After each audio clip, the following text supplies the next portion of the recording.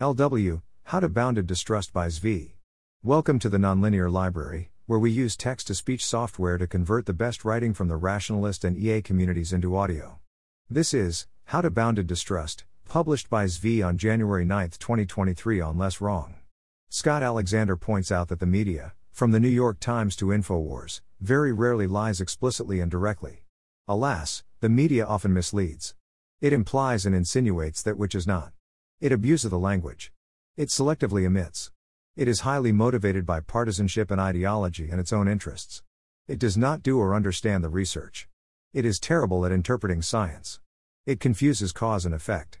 It purports to use technically accurate data to show, even prove, conclusions known to be false, in ways that are designed to mislead and obviously in bad faith. Nor does it much care.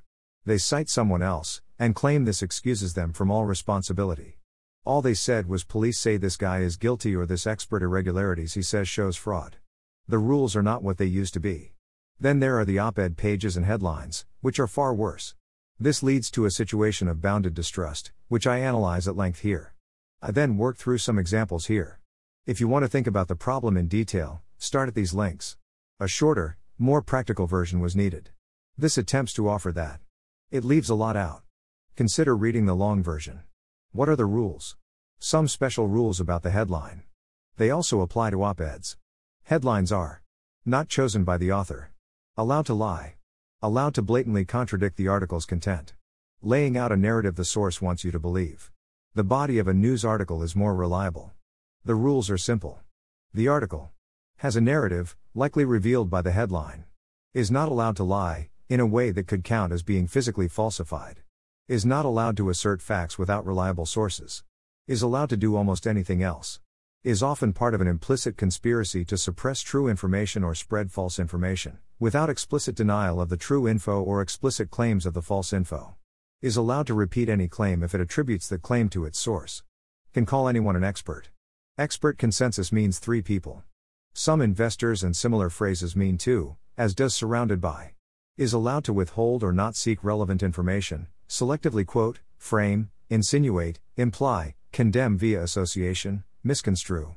This includes calling true things lies or misinformation if they imply disliked things.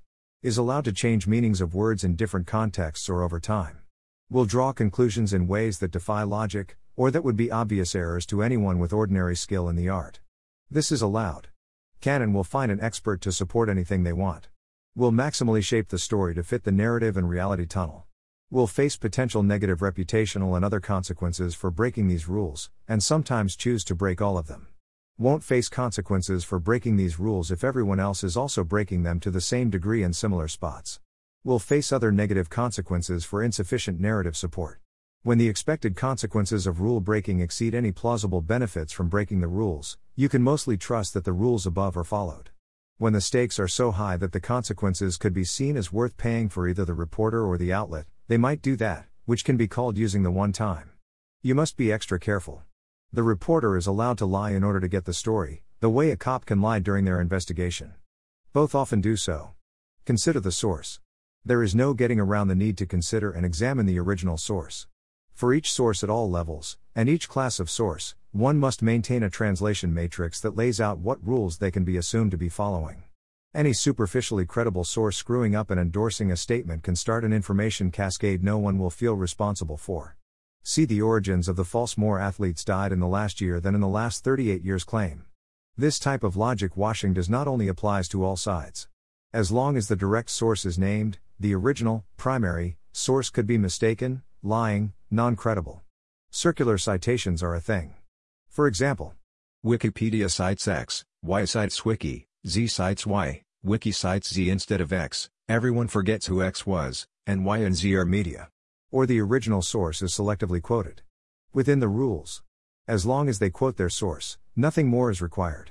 There is zero obligation for media to verify their source is not spouting obvious nonsense. If the source is a politician, assume they lie, about everything, all the time. Some sources, especially governments and corporations, have different rules, and in some contexts engage in bounded lying where they shift expectations a fixed amount in a positive direction.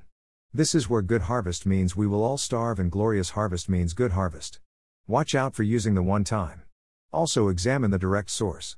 The media outlet or reporter will, on rare occasions, choose to say that which is not and take the consequences. Ask, do they see the stakes as high enough to consider this? If yes for the reporter but not the outlet, would the editors and fact-checkers catch it? Logical implications. The old Soviet joke is that Pravda always lies and so it is useful, whereas the New York Times is not as useful because it sometimes tells the truth. Once you realize articles are sculpted to be maximally supportive of narrative, it becomes possible to read them as a Soviet would Pravda. Every word is present for a reason.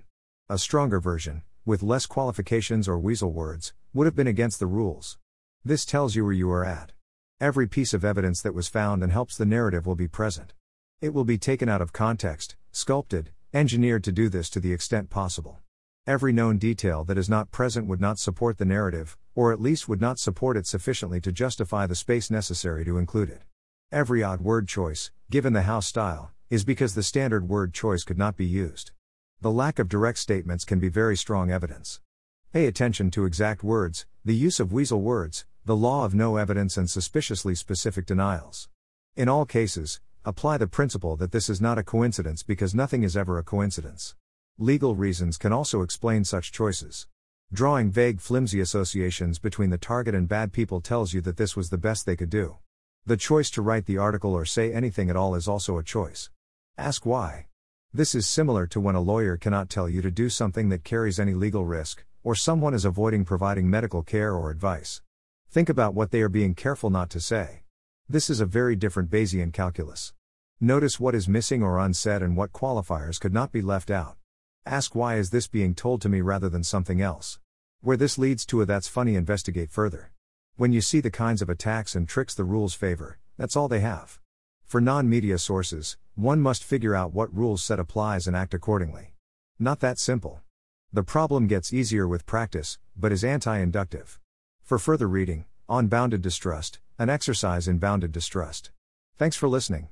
To help us out with the Nonlinear Library or to learn more, please visit nonlinear.org.